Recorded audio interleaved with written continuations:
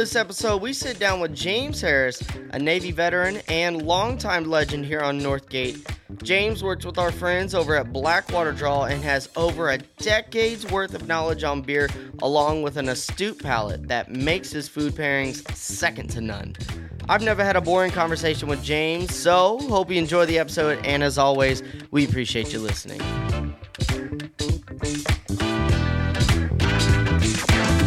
All right, hot mic. James Harris from Blackwater Draw. How's it going?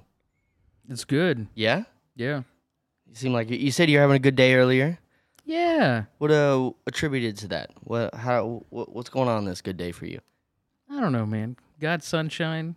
Yeah. A couple of potential sales.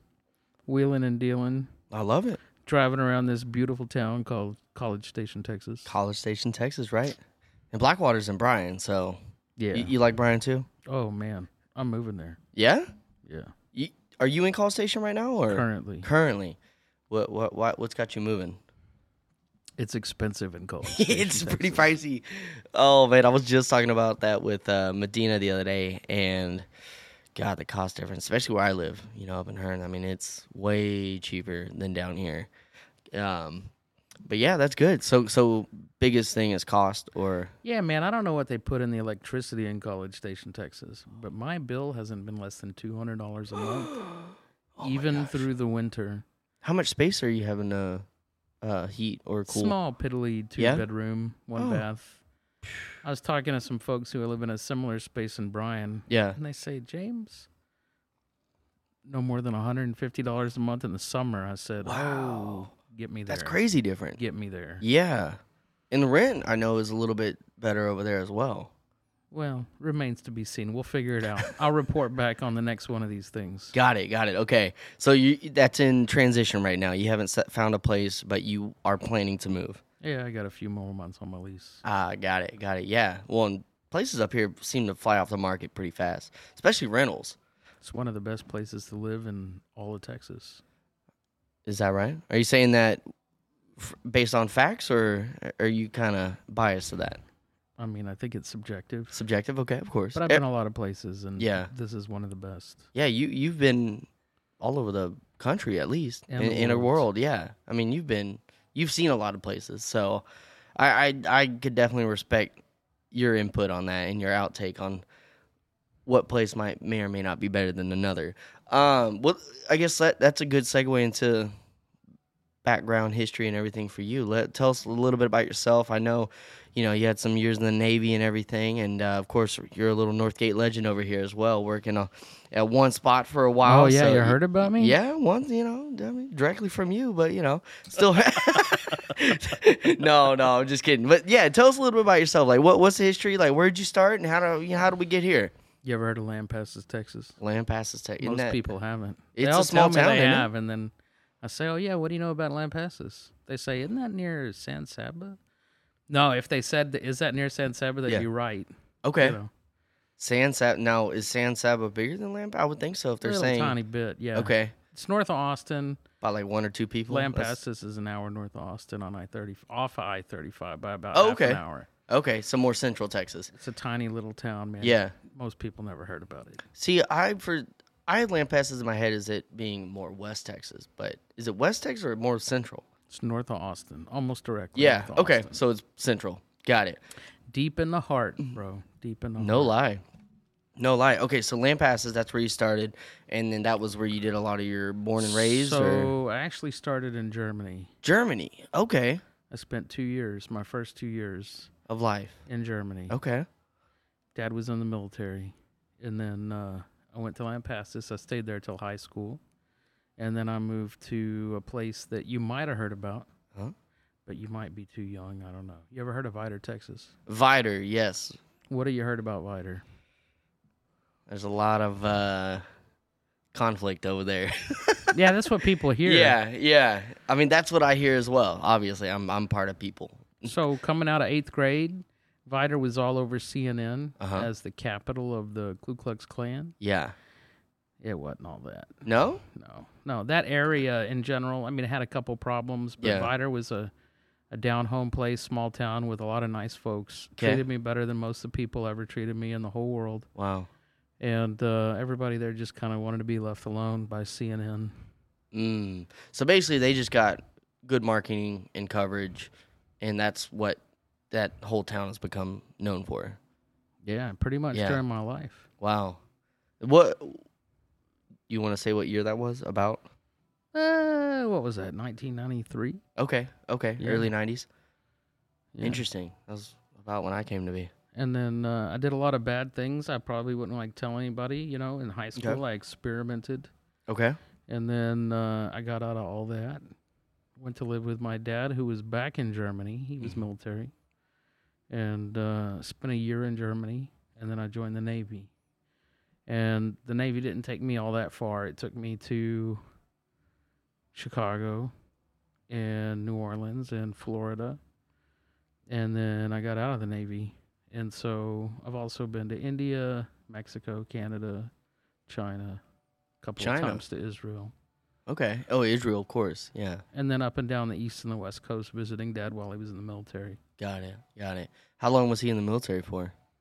25 years. Okay, so he retired and everything. Yeah. Man, Yeah. that's amazing. Career ground pounder. Yeah.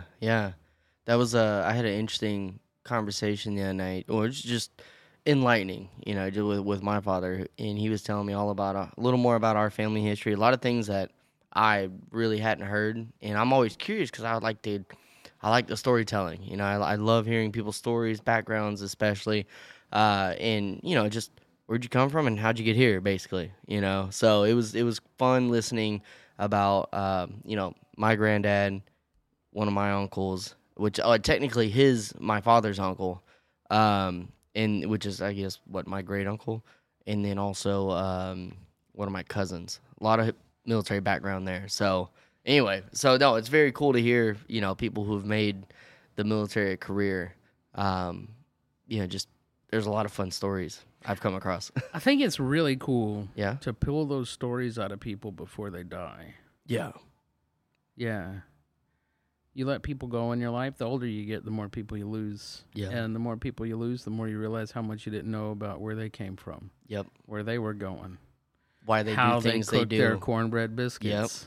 Yep. All that stuff you're going to want to know one day. So conversations with old people are a good idea. Oh, yeah.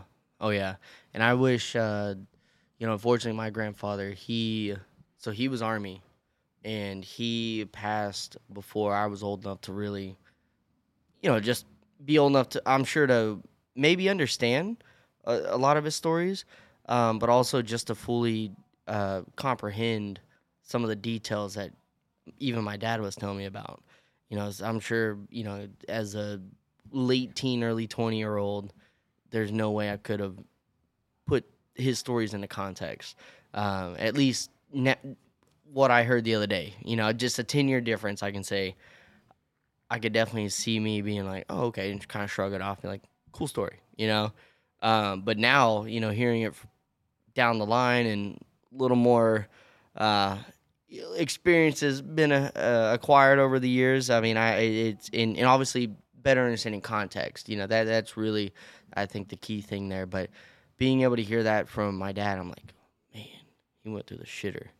Some of the things that he did, in the stories that he was telling me, like, because he was in the one of the more, at least what my dad was saying, one of the more extreme experiences he had in the military or in the Army was when he went to Korea, and he had a surgery many years later, and a few of his guys that he knew in the service, they showed up on his surgery. They were just being there to check on him and see how he's good.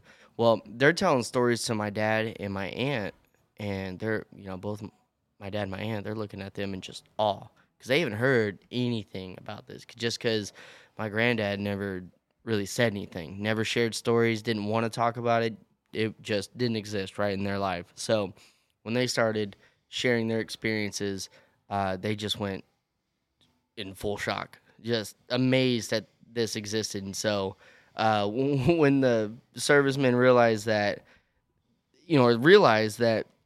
they had never heard these stories, they immediately stopped and said, look, it's probably better that you talk to him about it because, there's a lot of things that they endured out there, and we don't want to be the ones to change or affect the storytelling side of that.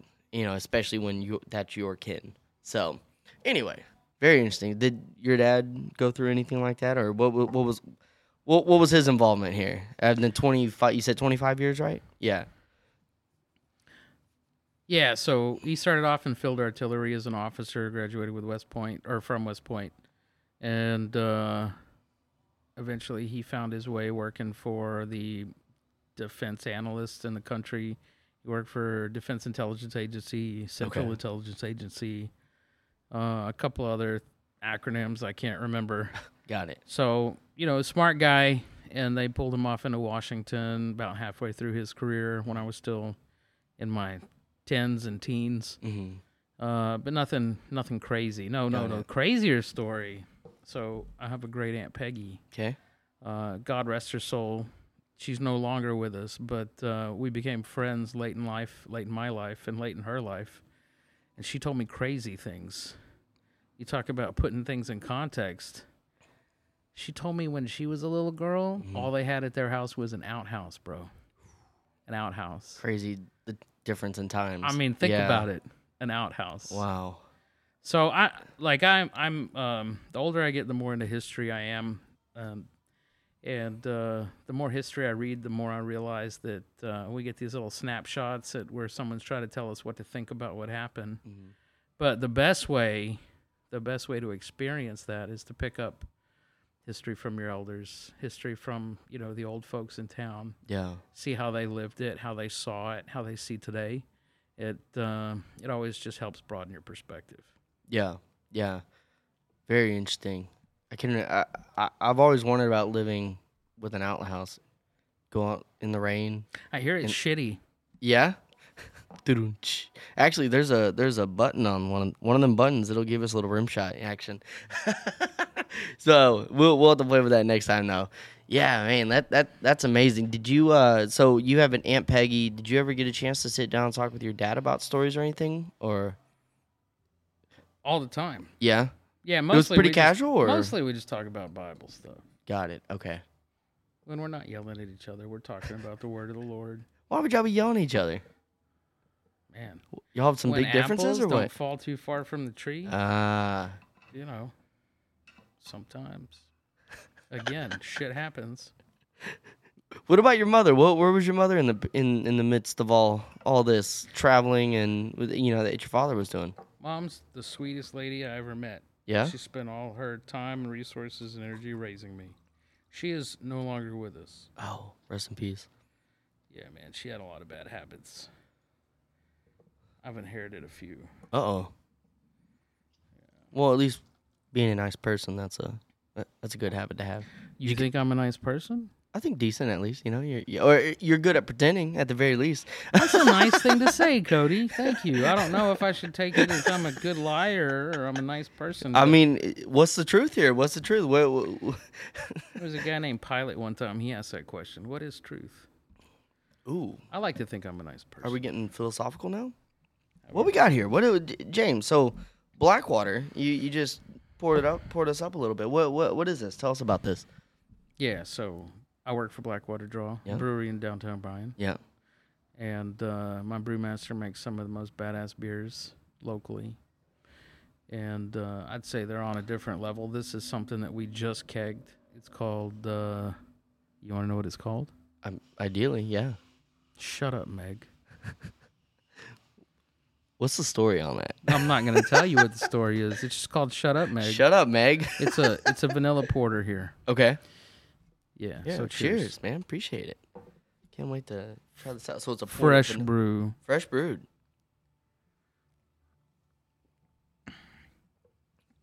Oh, very smooth. And the hint of vanilla is a nice touch. It's only going to get better. Yeah? Yeah. So this is fresh. Like, when you say fresh brewed. I think it was brewed 3 to 4 weeks ago. Okay. But we just put it in kegs. Wow. So now we're pouring it. Yeah. It's nice and fermented. It's available at the brewery and everything. Yeah. Yeah. It's going to be around town. That's very nice. And usually, I really don't drink on the darker side of beers. I like to stay middle of the road. Like Mulligan. I'm drinking a Mulligan right here. But mulligan and the blueberry. I really like the blueberry. Blueberries and cream, yeah. In the Border Town. Border Town. Yep. That's all ours. That's right. Yeah. Those are 3 I usually stick around. Blueberry, that was supposed to be a seasonal, right? Or just like a short release? It is. It's okay. a short release. Okay. What is the timeline on that? Are you guys Until about to we run run out? How much do you got left? I don't know, man. Enough to keep going? Go ask the lines. Draw it till it's gone. Draw it till it's gone. I'll take it. No, this is good. So what got you into Blackwater? You went from Navy to you did a whole bunch of other things. I didn't tell you what I did. Yeah. I almost flunked out A&M. Oh, wow. Yeah. Takes a lot of skill to do that, huh? Yeah, I had an uncle who was a lawyer. Still is, actually. Mm-hmm. And we were pretty close when I was getting ready to transition out of the Navy. And I said, Uncle David, I think I need to go to college. And he goes, well, James, that's a good idea. And I said, okay, Uncle David. Well, you live in Austin with Aunt Candace. And, how's about UT? How's that sound? He goes, well, James, I went to UT. You need to go to A&M. Oh. So I came to A&M. That was it. Only direction he needed. And, my whole life, everyone told me. I was like, I want to be an artist. Yeah. And I had uncles and aunts and parents saying, you need to be a doctor. You need to be a lawyer. Some sort of professional. You need to be an engineer. You need to make money. They couldn't have foreseen the sea change that happened over the last generation where, I don't know, culture is really popping off. Yeah. Like with the advent of YouTube and Instagram, art is what it is. And engineers are quitting their jobs to go run hotels. But I thought I'd go be an engineer. It seemed to resonate more than anything else, even though I had no idea what the hell it was. What that was, right. And then I got into Einstein math, and I said, to hell with this. I'm going to flunk. So I dropped out. And started bartending. And I fell in love with beer. Had a lot of fun with it, I know. What do you know about it? Not as much as you. I will say that. Yeah. I can tell you there's a very creative process to create beer. Like, it takes... Obviously, there's science and math, but there's a level of love and creativeness behind it that a lot of people don't have. And that's really what helps separate, great beers from good beers. Yeah, bro, look, I'm not a creative guy anymore. You show me some of your art pieces. Especially when it comes to making beer.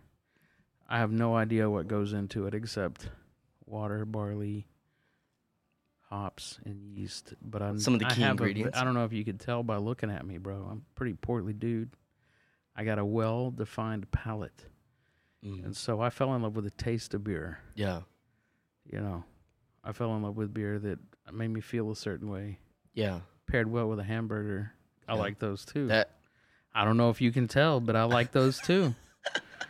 I like a beer that pairs with a peanut butter jelly sandwich. I like telling people about it. I like bringing them into the experience. And I did that pretty successfully, even as a portly dude working at a bar in downtown College Station for about 7 years. Yeah. Yeah. Pub. O'Bannon's. Yeah. O'Bannon's. The very well-known O'Bannon's. Yeah. Irish pub. Yeah, I was there when craft beer kind of popped off in this town. You said 07? I like to think I had a hand in that a little bit. Yeah? Were you Shaping discovering? Young minds. Yeah? Yeah. Influencer. You were the start of influencing. Well, there were a lot of influencers, but I like to think I played a little part. I put my brick in that wall. Oh, yeah. Absolutely. I can definitely believe that. I mean, you said 07 is when you started 2007. bartending over there? Yeah. No, I started on the door. Oh, okay. To all of you who might have lost a fake ID to the portly dude on the door back in 2007, I apologize. Really? Do you really apologize? Yeah. Come on, it's kind of fun. They'll be like, no, I'm sorry. For anyone who's been there, it's a lot of fun. Being turned away at the door on a busy night. And losing your fake ID. Yeah. So did you ever sell? Oh, wait, I didn't take 40, any fake 50, IDs. 60, You're not supposed to do that. It didn't really? It didn't happen. Oh, it didn't happen. Never happened. All right. I'll just cut the section out, I guess. Nah, man. You can talk about it. It just didn't happen. Allegedly. But it didn't take too long. I worked hard. From door to to floor, you Okay. know, picking up glasses, washing Yeah. glasses, saying hi to people, to bartending. Is that the normal flow of working your way up in a bar? It depends on the bar. Yeah, I believe that. Yeah. Some people just see a pretty girl bartender. That's all they. I mean, I can't speak to that, you know, but I know how I did it. I Yeah. busted my ass. That's good. And you said 2-3 months, and then you went from. I don't remember, Oh. man. You know how much beer I drank between 2007 and 2014? Well, if I were to do backwards math, I have an idea of how much you've drank since we've met. And how much is that? I haven't exactly penciled it out, but Would you say a It's- lot? it's more than most of these kids out here are drinking. I tell you A little what, bit. I tell you what, bro. I'm looking at your beer and my beer, and I see you got a lot more beer gone than I do. Are you sure that you're not the one Hold drinking on. the beer? Look at this. Hold on. Oh, look at me. I'm a little portly as well. You know, just I like burgers. So okay, no, I respect that. I do. One thing, so you mentioned. I want to get this out of my head before I forget, especially as more and more of these hops and Water and yeast, and barley. Yeah, everything starts dissolving inside of me. But you mentioned the arts, YouTube coming around and people leaving these, I would say, kind of essential jobs, right? I mean, especially in construction and engineering, that's a crucial role. These very, I like to define them as rigid careers and jobs, and just, you know, set parameters, right? There's no Super scientific. exactly. Very set parameters. Exactly. So, I wanted to pick your brain because I've been stewing on this theory that I think our current time, we're either starting or we're already experiencing sort of a renaissance like that happened back in what was the 1700s, where it's just all this art, music, experience started to come back, and people got away from, like I said, the construction, the very rigidness of life. They wanted to just experience something new, get a refreshness. Do you think we're in that? Would you agree with that, or do you think we're experiencing? Do you think we're on the rise of a renaissance right now, or modern day, obviously? I'll tell you, I think that things are happening so fast to change the world around us that we can't tell where we're at. We barely know a hole from our own ass. That's true. Because the things that are changing in our days, nobody's ever seen them before. Mm-hmm. Take AI. Yep.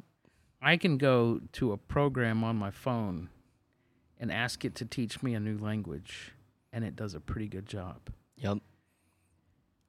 Or it finds you information a lot faster than you pulling up a browser and typing a question. Or I can say, paint me a picture of a pretty girl in the style of Van Gogh using this color palette, and it'll do it. So when I got to compete with something that technically profound, it's like, I don't know, man. I think the technical objective, and when I say objective, I mean dealing with reality jobs. Yeah. Like those are necessary.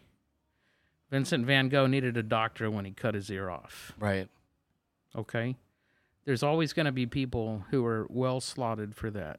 And only at certain times in history are the folks that are a little more, I don't know, free with their thoughts, a little less structured and abstract, can really prosper.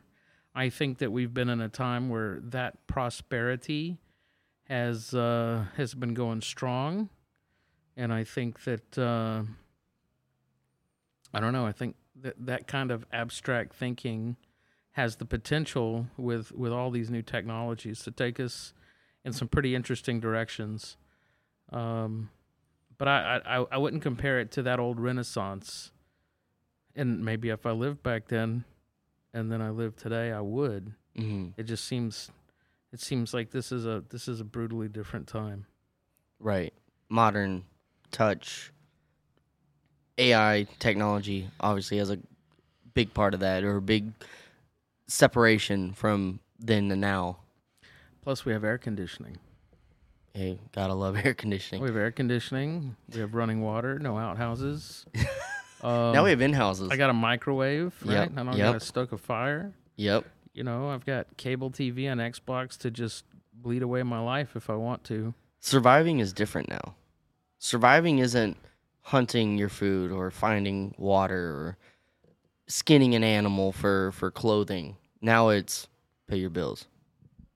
Yeah, and most people, one way or another, can pay the minimum necessary bill to live better than folks did 3 centuries ago. Mm-hmm. You don't have to do much. You got to show up on time. You got to count your beans. They give you a paycheck. Hammer this nail, draw this graph. You keep the roof over your head. Maybe you keep the electricity on. Yeah. Maybe you're stocked up in ramen. Maybe you make friends at the local fast food joint. They give you a bunch of free meals. Mm-hmm. It's not so hard to live anymore. And I think survival is actually maintaining a desire to live when everything is handed to you so readily. Right. I mean, there are all sorts of people right now that have no problem keeping the lights on. They got a problem with keeping their own lights on. You know what I'm talking about? Interesting. I'd love for you to expand on that. That's an interesting statement. Yeah. Yeah, I mean, have you looked at the suicide statistics in the last 2 to 3 years? I haven't. I've heard that it's been on the rise though. Go check it out, man. Yeah. Then come back to me. Okay. It's a different challenge. Yeah. You know, you got to everyone is looking for meaning. You don't just go out and drink to make bad decisions like you did back in 2007. You know, maybe get lucky, stumble into something fun. Yeah. You got to have a place to go. You got to have something you're going to do. You got to take pictures of it. You got to blog about it. Yeah. You're constantly digging for meaning because you have all this free time. Because you're not hunting, like surviving per se, doing all the steps of life from even 20 years ago, I would say. Yeah, Maslow's dead. You know Maslow's hierarchy of needs. Most of that stuff's taken care of now without a lot of effort. Right. In this country. Right. Like we're at the top of the food chain, man. Yeah. Our poorest of poor can go out and panhandle at the corner of get a couple $100. It's crazy. University and the feeder. Yeah. $200-$300 right there. And do whatever they want with it. They don't have bills, taxes if they're just homeless and no phone or anything. When I was working at Starbucks in 2007, there was this dude, I can't even remember his name, but he had a ministry. Mm-hmm. And what he would do is he had himself a VW van, and he went and talked to all the local HEBs, there were less then, about when they threw their meat out. Because there's a little sticker on the meat. Right. When the sticker Sell hits, by, right. You throw it in the garbage. He found out when they were throwing their meat out, and then he'd go harvest all that meat out of the garbage, and he'd take it down to a local park, and he'd cook it for anybody who wanted to show up and eat it. Wow. That's how wealthy this country is. What's amazing isn't that illegal? Of course now, it's illegal. Well, no. But that's what I'm saying. Isn't that crazy? You understand, that is illegal? Though, so I told you I went to India. Right? Yeah. In India, it was a different thing. I believe it. We're the rich white Americans who show up one day to ride the little scrimshaw, whatever the hell it is, the little bike. Okay. Little dude rides you around town 10 miles. Yeah. Okay. In the middle of bustling Delhi. Right. Just craziness. Yeah. And 2 little kids, an 8-year-old and 11-year-old, chase us the entire time, keeping up with the guy who's trying to get away from him on a bike. Me and my little brother. We got the equivalent of about 1/4 of a penny in our hand between their change. Yeah. We watch these kids run 10 miles, and he looks at me, and I look at him, and he's probably 9 years old. He goes, "We need to give him something." I said, "All right, sure." I threw him my baksheesh. That's what they call it. Okay. They scrambled, they grabbed it, and then their mom or whoever came out of the crowd, smacked them around, took away their money, and said, "Go out and get more."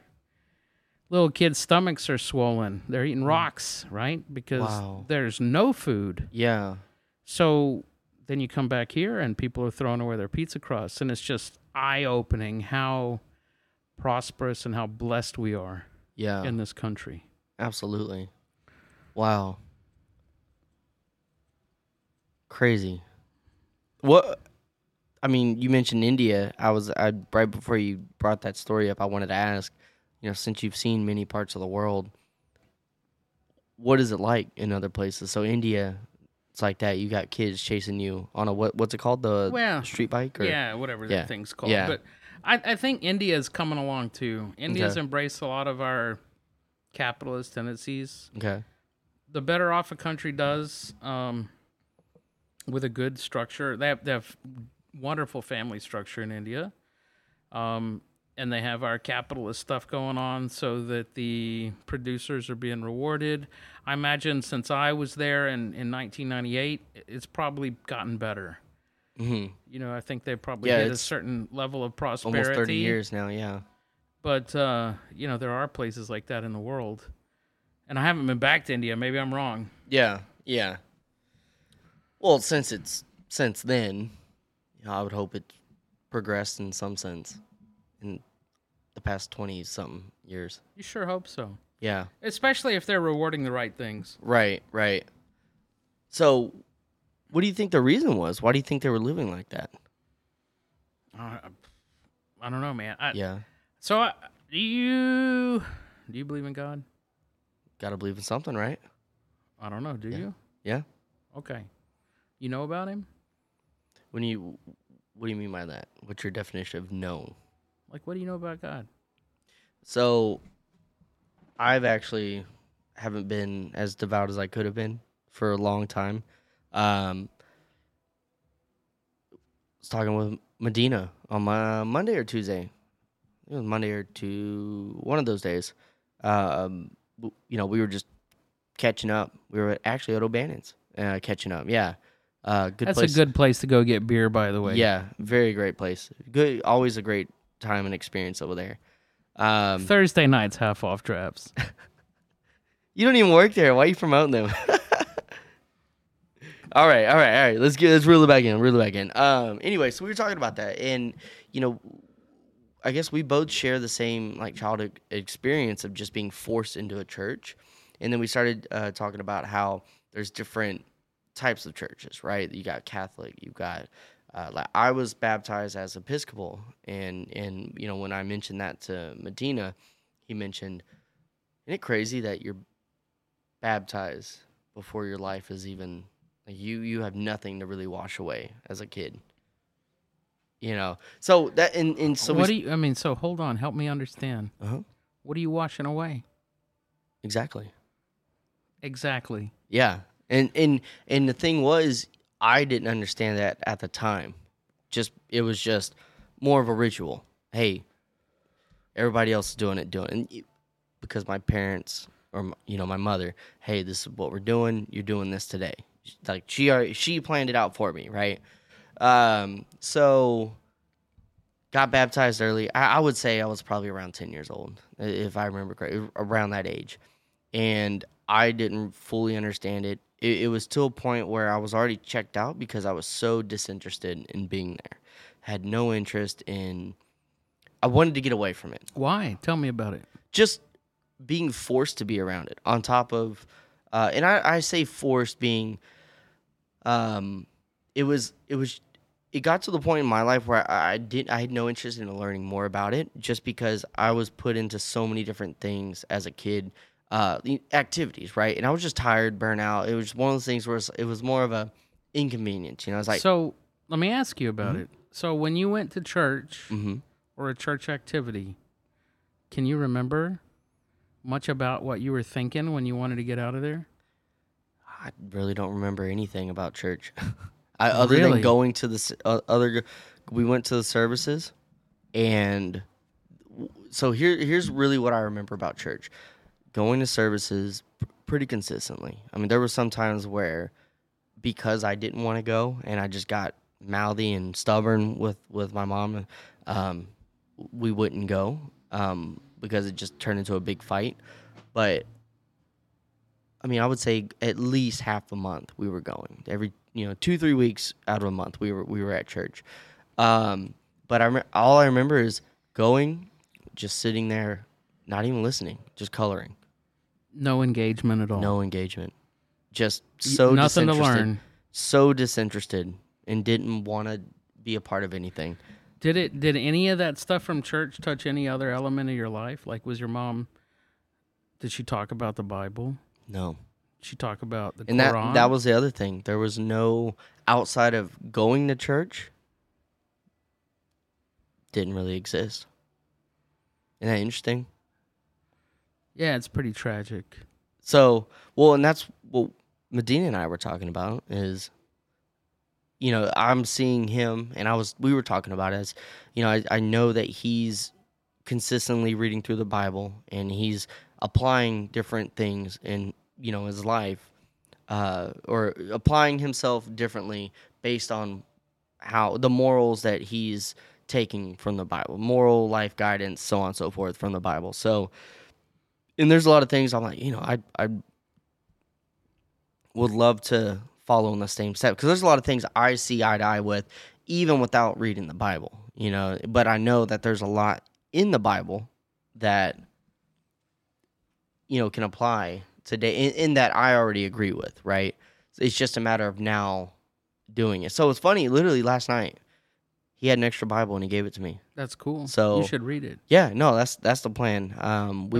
Like really read it. No, absolutely. Well, and that's what I'm saying. I wanted to get away, just, you know, as a kid, I wanted to get away from it just so I could have my own interaction with it. I want to get into it how I don't know.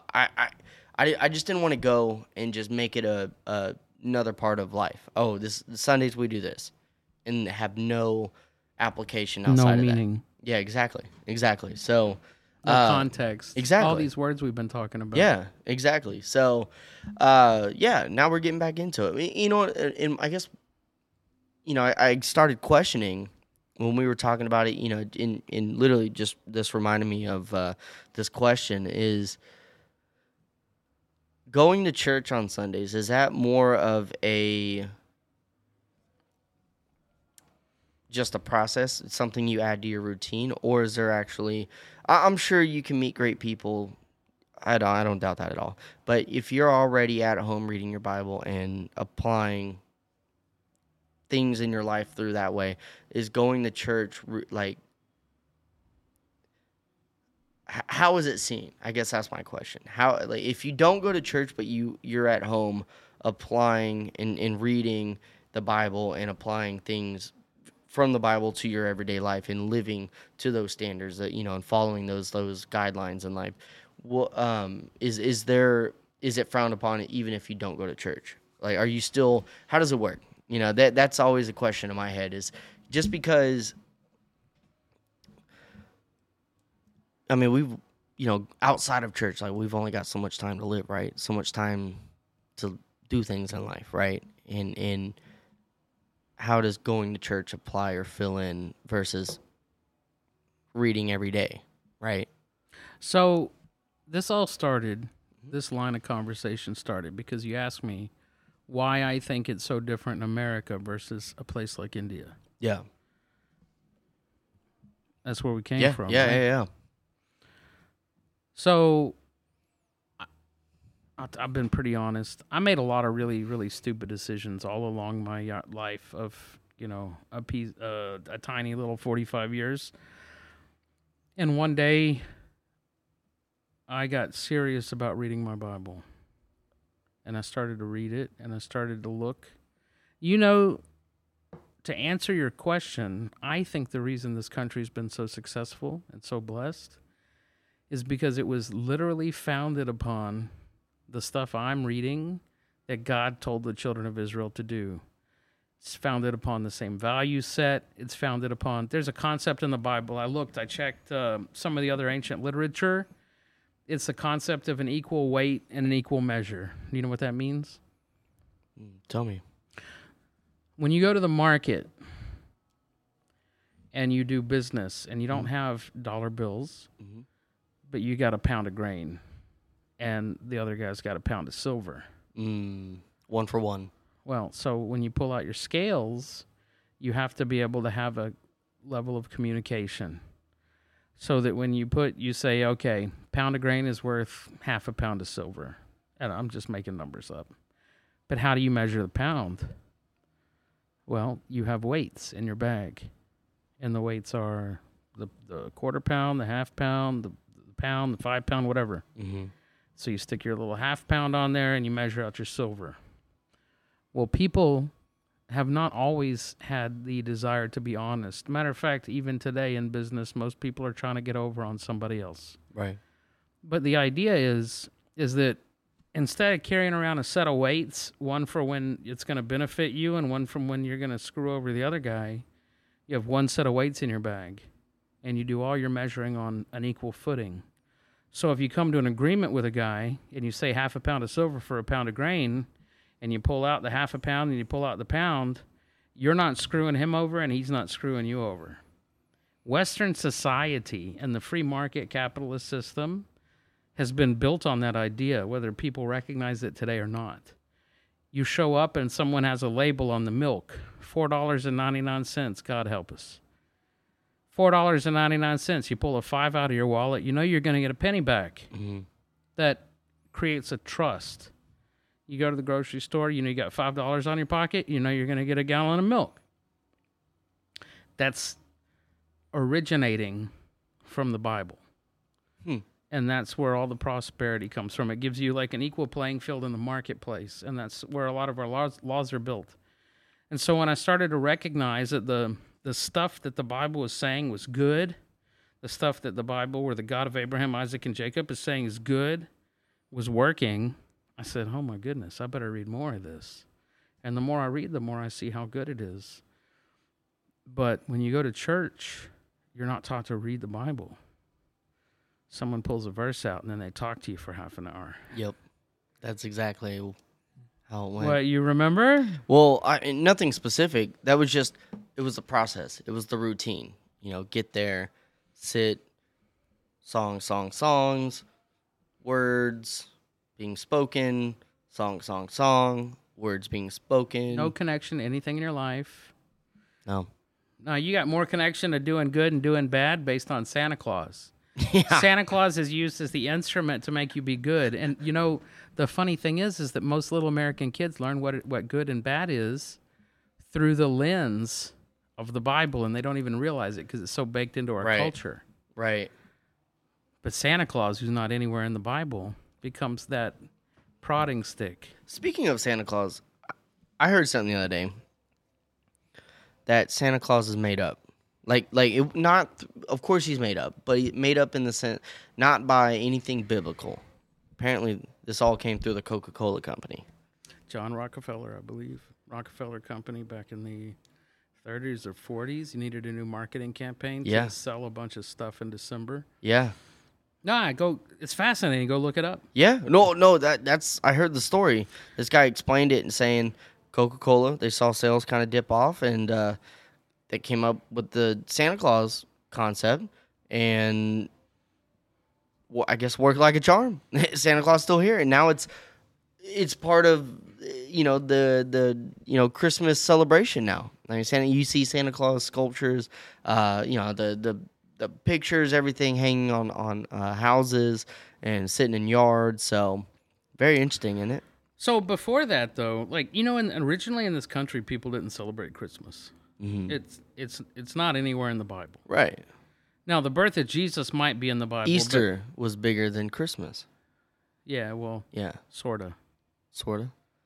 I'm going off what that video, the guy in the video was saying. Yeah. This is what I'm talking about. People have to do their research. Yeah. Like, you're how old? About to be 30. Yeah. Yeah. You're a man.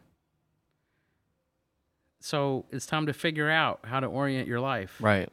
You either orient, seriously, ask yourself the question, what measuring stick, what compass, whatever, what measure in my pocket am I using to measure the things that I'm doing in this world? I used to ask a friend of mine who was an atheist. He'd say, oh, that's horrible, and man, that guy's so evil. And I'd say, how do you define evil? And he'd say, well, everybody just knows what evil is. And I say, really? Tell me about Hitler and Nazi Germany. Because you had a whole society that just agreed one day it was okay to export and mass murder Jews. So how are you going to let society define that for you? And he didn't like where that line of questioning led. Like, if there really is good and there really is evil in the world, it has to be defined somewhere. And once you figure out, like, I think I've figured out that there is good and there is evil. And I go to those scriptures, specifically the foundation scriptures, the first 5 books, to figure out what God calls good and what God calls evil. Because I've thrown all in with him. I believe in with my whole heart. Mm-hmm. And I've got to live my life that way. Very good. I like that. I hope I be able to follow up with that one day. I just got to get to reading. Yeah, just read your Bible, man. I gotta get to it. No, that's the plan. The plan is to make it a daily part of life. Yeah, so, and not like that. Oh, it's 10:30. Let me open the Bible. Next thing you know, 10 you got pages, rule marks on it. Right? You weren't really paying attention. Right. Like, that's like going to church, bro. Yeah. You got to read it, and you got to say. It says, "Covet." What's covet mean? Let me go find out. Let me open up. You know, 5 sources of that word. Let's see how people are talking about it. Right. Like, let's dig Like, we were talking about gardening the other day. Like, yeah. That's very interesting. I definitely want to talk about gardening. Gardening. I thought that was a fun conversation. In my worldview, oldest profession in the world. Yeah. Well, you said that was the number 1 pastime in America? Is that what it was? What'd you say? It was the number 1 something in America. I said that's where everybody sort of gravitates to eventually. Like, the older you get, the more you're likely to be planting something. To gardening in some sense, yeah. Whether it be a flower or some basil. Something. Or maybe you're homesteading and growing your corn. Just want to taters. Hey, I'm actually really wanting to do that. Okay, good. How cool is that, right? I mean, not for this, like, for the pride in it, but just how many people out there are real farmers? How many people are ranchers, right? Bro, how cool is it that you can cut a potato into little pieces and bury them in the ground and then get a bunch more potatoes? That's a crazy way to reproduce, isn't it? Works like that with all the plants, man. It also works like that with all the animals, right? You get a male, you get a female. Yeah. And then if you handle it right, you get as many as you want. It's amazing. So what do you know about gardening? What you said you are gardening right now? No? Okay. I don't have a lot of patience. No? No, I don't have any dirt. I live in an apartment on the 2nd floor. I'd have to buy a planter. Yeah. And then I got to get some soil. We actually found something the other day. Medina pulled it up. It's like an all-in-one soil. It starts out as a brick, like a legitimate brick. We all know what that is, I'm sure. But when you add water, it actually fills up a whole planter. How much does that cost? I didn't look at the price. I just was amazed at the video, just saw shiny lights and ooh, ah. So, but basically you get all this soil and I guess you start planting from there. But anyway, we're barely scratching the surface on that. We like you said, we just started the conversation with the group of us, and overall positive feedback and just seemed to pique quite a bit of interest. Good. So we might start, doing our own little thing with gardening. Grow some potatoes and some corn, be in touch, bro. Absolutely. I'll help you get rid of that stuff you can't get rid of. I Like don't know what? if you know, but I like to eat. You mentioned something about burgers. I don't have a cow, though. That's the only thing. Yeah, I got to meet somebody with some of those. Preferably a male and a female cow. We were actually looking into getting, doing a bulk purchase of meat, like buying a cow or a half cow. Do you know how much money you save doing that? But that's a lot of meat. I mean, you'd have to keep it frozen for a long time. Deep freezer's like $200. I know, but how much are you paying per pound on that cow when you buy it at a half a cow or a quarter of a cow? So for a half cow, it was around a little over $9 a pound, and then for a full cow, it was like $8.70 a pound. So it was like probably like a 50-cent difference. You need to shop around. Well, that was a place in Bastrop. I know. Yeah. Shop around. Okay. They're probably feeding that cow special grass. Last time I Yeah. talked to somebody just a couple weeks ago, because I asked about it too. I don't even have a freezer, but I asked I about thought it was it. pretty pricey. It was like $5-6 a pound. Wow. Process everything, ready to go in Yeah. packs? Yeah. Who is this? Hey, tell me later. Shop around. Shop around. All right, I'm going to shop around. Talk to all those little local people who are Yeah. selling cows by the quarter and the half. It didn't take me a long time to find it on the internet. Yeah. Before everything started shooting up in price, I think it was like $3 a pound. Wow. And if I That's want to go buy a crazy. nice steak from HEB, like a good prime ribeye, Yeah. it's $16 a pound to Yep. $20 a pound. Yep. And if I want to go to Aldi, it's $3 less, but it's still expensive. Yeah, man, I would love to buy bulk like that. Yeah. I would love that. Oh man, yeah. Because I was the other day. I was. Do you cook? Yeah, I cook. I was What like, do you cook? what do I cook? I have a pretty small diet. I don't really venture out and just buy. I want to. The problem is where I live, the space I have to cook. You don't really have much, and I have a small cooktop, 2-burner cooktop, so nothing crazy. So what do you cook? So all I cook, eggs, bacon, steaks. That's it. That's formidable, bro. Just I throw an occasional onion in there, maybe some Yeah? garlic, getting fancy over here, huh? but mostly it's Just eggs. sprinkle a little parsley on top, make it look fancy. You take a half of a small onion, doesn't matter what color. Yeah. Cut it up into little tiny cubes. Mhm. They say dice the onion. Yeah. Throw it in with a little bit of olive oil. Mince a clove of garlic. Let that start to saute and smell good. Okay. Take about 3 big heaping tablespoons of some crushed tomatoes. Ooh. Add just a little water to soften it out. Yeah. And then you toss in a couple dashes of paprika, a couple dashes of cumin, a dash of chili powder.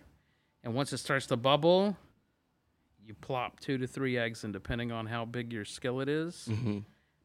Equal parts distant. Cover it up for 15 minutes. Turn the heat off, and you got shakshuka. That stuff is thebomb.com. Oh. What that dish? Where does it come from? Where's the origin? Africa. Africa? Okay. It's either Africa or Spain. I think there's, they'll argue. Yeah. But it's a really neat way to eat eggs. Very interesting. Yeah. I'll have to. Yeah. What's it called again? Shakshuka. Shakshuka. SHAKSHUKA. Shakshuka. Yeah. Very interesting. It's good. Yeah, I might have to. I eat it almost every day. Yeah.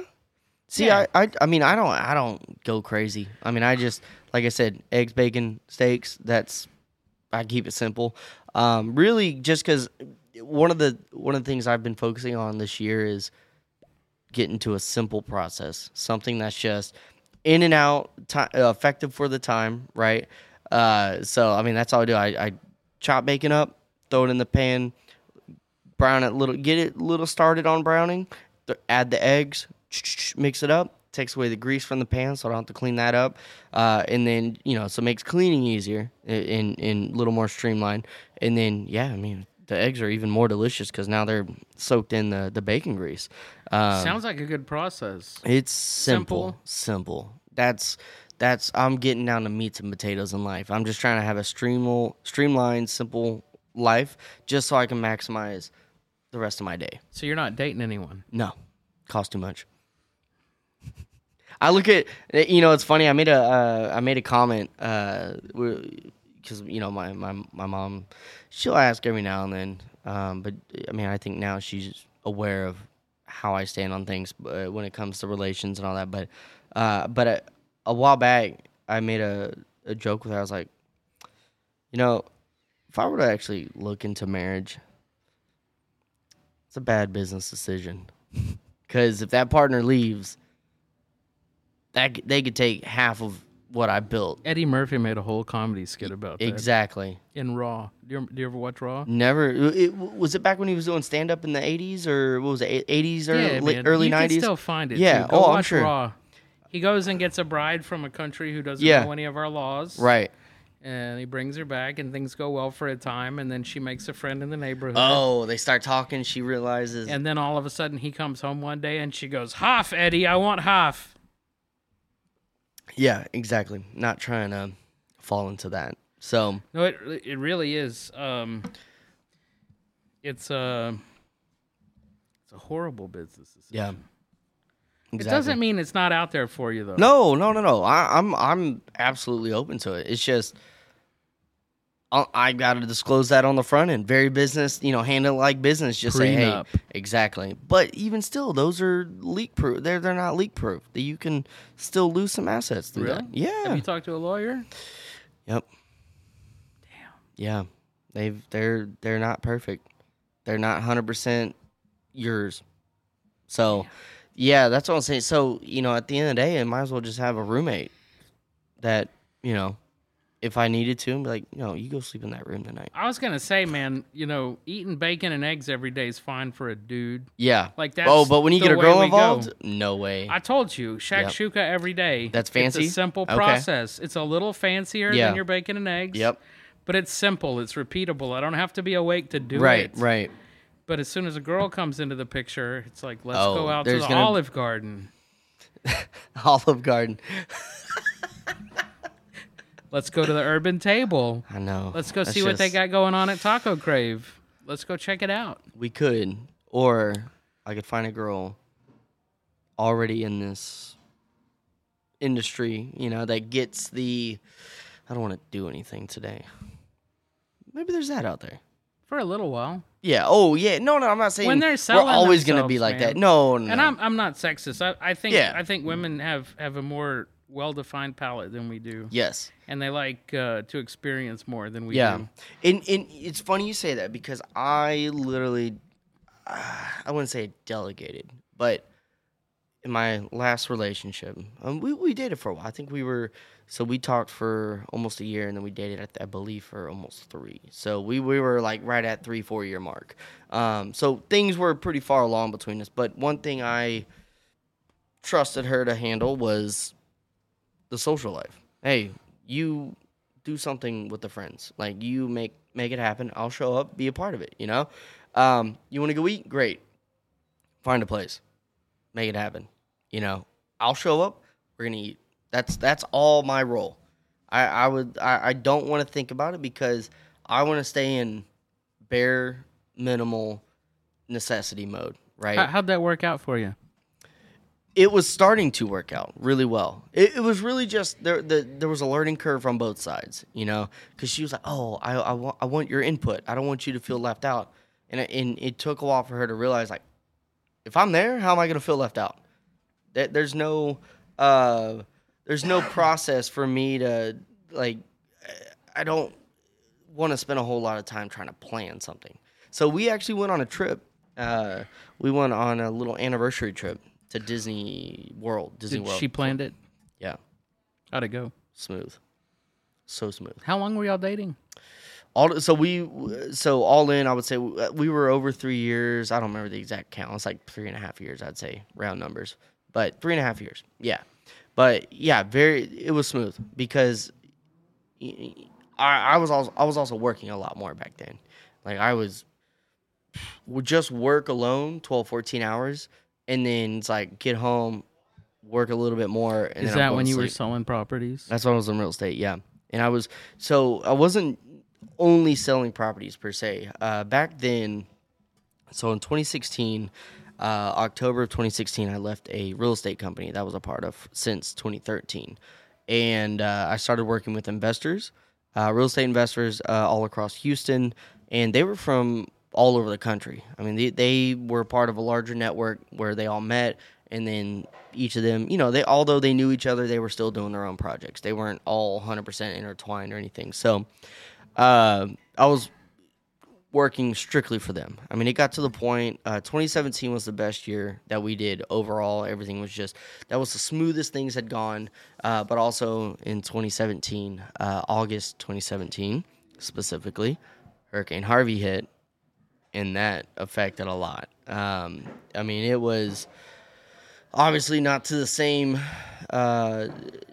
detriment as COVID did on a lot of businesses, but I mean, it affected a lot though. I mean, we're talking the the quickest someone made a rebound was 6 months, and even still, they're a little. I still gotta do this little thing. So you were dealing with property predominantly in the southeast part of Texas. Yes, and in residential as well.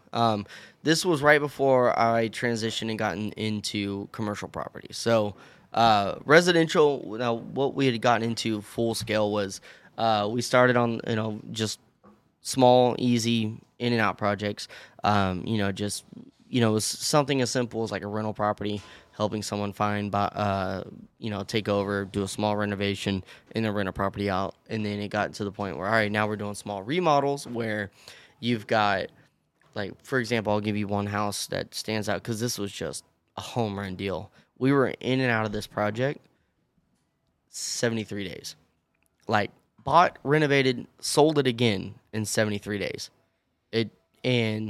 They were all in $212,000, somewhere around there, 215 maybe 220, low 20s. Sold it for 300, just 73 days. So not a bad turnaround.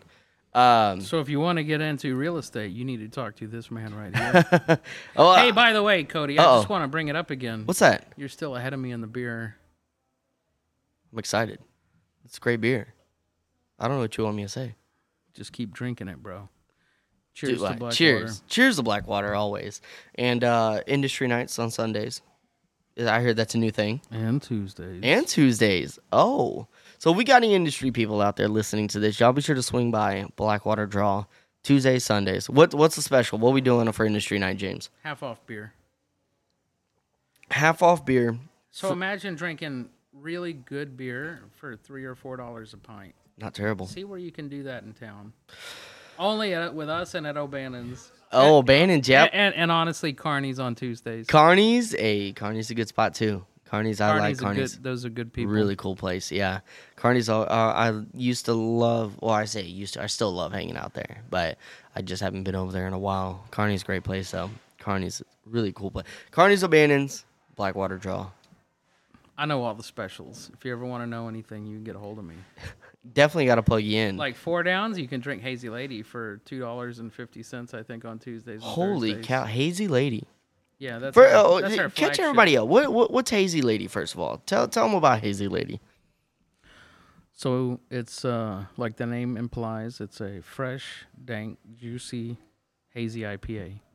And the thing about hazies... An IPA. Cody. So, yeah. Now, India Pale Ale. Do you know about the India Pale Ale style? Tell us about it. Because there's people for listening that don't. So, originally it was called India Pale Ale because in the United Kingdom, they'd try to ship beer to their Indian part of the empire around the Horn of Africa. And all the beers were going bad. And they figured out, man, if we put a shit ton of hops in this beer, it'll make it around and it'll still taste like it's supposed to. So they called it the India Pale Ale. Interesting. Yeah, so they were bitter beers. Yeah. The most bitter beers. And then when America got a hold of the style and it really took off in the craft boom of like 2010 to 2017. I was going to say early 2010s. That's where I noticed, especially around Houston, where it really started taking off. Yeah, some laws changed around that time and made it easier for people in Texas to kind of enter into that market. But Americans like to do everything bigger, harder, faster, more intensely. Yeah. We want to be the biggest, best, capitalism, man. Capitalism. So our beer started getting really bitter. Really bitter, really alcoholic, dripping with those terpenes. Okay. Because the hop is a cousin of the cannabis plant. The flavor profiles are very similar. Very interesting. But after 5-6 years of that, competing in that market of just really heavy, really bitter, really alcoholic beers and calling them India Pale Ales and double India Pale Ales and triple India Pale Ales, this weird thing happened where everybody said, I want the freshest sampling of all those taste notes in the hop. And the Hazy IPA was born. And the Hazy IPA is counterintuitive. So the India Pale Ale was made to last a long time. The Hazy IPA tastes better when it's fresh. So if you're in the Bryan College Station area, the freshest hazy that you can get is Hazy Lady. Hazy Lady. Yeah, it's a phenomenal piece of chemistry that Chris Weingart made up. Yeah. It tastes light. It's 8.5% alcohol, but you never know it drinking it. It pairs well with Thai food. Yeah, hey, you've got it down when it comes to being able to pair these beers with food. Have y'all ever thought about bringing out different food vendors based on the pairings?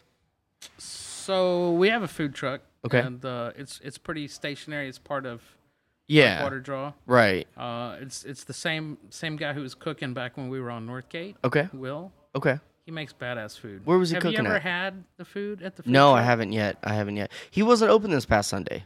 I don't think so. No, but he's going to start opening some on Sundays, and then when he's not open, we're going to start rotating in some different food trucks. Okay. So, and then I'll be working Sunday nights. So if the food truck's open, I'll be suggesting to people like the best beers to have with the food. Yeah. See, that'd be a cool thing. Do like Taste Test Tuesdays or something where, especially if you pair it with Industry Night and you have a food vendor come out, that'd be really cool. The whole idea of Industry Night Tuesdays and Sundays is to get people to make more tips. That's important, yeah. And I mean, really, that's what it's about for any industry night. Just when you have any bar that has an industry night, the whole industry, I mean, especially around here on Northgate. Oh, yeah, but I didn't say come out and tip me. You tip me whatever, but what I'm saying is I want you to go back to your bar armed with knowledge that will get you more tips. Especially if they serve Blackwater. Look at me. Do I look like that pretty girl working the bar downstairs? Be honest. If there was only the two of y'all. He said, I had to come up with a proper response. If you had to choose, right, one to look at. I mean, based on gender, yeah, I probably wouldn't pick you. So you'd pick me based on my looks? Your personality. Oh, personality goes a long way. Said Samuel L. Jackson in Pulp Fiction when they were talking about sewer rat and pigs. Oh, exactly. And that's fine. I'm going to tell you the way I made my money, and I made a lot of money on Northgate. Mm-hmm. The way I made my money is to be able to talk to people about the things that they wanted to talk about. And when they come in to drink beer, one of the things they want to talk about is beer. And so especially if you in a can tell pub. them, they say, I want a beer. Yeah, I got 16 beers. What do you want? That's a horrible question. What is your favorite beer? That's a better question. Gives you a solid starting point. Yeah, and if you know your beer, then you know where your beer sits in regards to those beers, then yeah, you hand them something and they're like, this guy's a fucking rock star. Yep. And next thing you know, the 300-pound portly dude who, looks a little bit better than, Arnold the Pig, he's making pretty good tips. Yep. And so, look, it's a hard economy. And in a hard economy, it's good to gravitate to local businesses. It's good to build a tribe, build a family. This whole town, the reason I came back here after doing a lot of other things that we didn't get into tonight, but maybe in the future. Yeah, we have to. The reason I came back here is because the vibe of the town, small town. It's a big town, but it feels like a small town. Yeah. I'll leave my truck unlocked. Nobody's problem. going to mess with it. Somebody backs into me in the parking lot, they're going to pull out their insurance card 9 times out of 10. We got a good vibe. Yeah. And good community. In hard times, you got to circle the wagons, and these are hard times. Yeah. And so, circle the wagons, get to know your local people, drink local. Always drink local. And it helps when your local people are trying to help you out. Always. Right? That's how good community works, right? Everybody shows up with something to give them to bring to the table. And the one thing I got is a developed palate, a taste for beer, and a really brutal sense of humor. We'll definitely have to dive more into the sense of humor on the next one. I can't wait. Yeah, man. I appreciate the time today very much. No, always. James, here's the good community right here. It's a good community, good beer. Thanks for having me on. Let's wrap it up. Thanks for listening. Hope you enjoyed the episode. And if you haven't already, please like, follow, share us with your mom, your dad, your brother, your sister, your aunt, your uncle, your granny, your granddad, your dog, your cat, your horse, your cow, your goldfish, your platypus, and your favorite third grade teacher. We greatly appreciate it. We'll look forward to seeing y'all on the next one.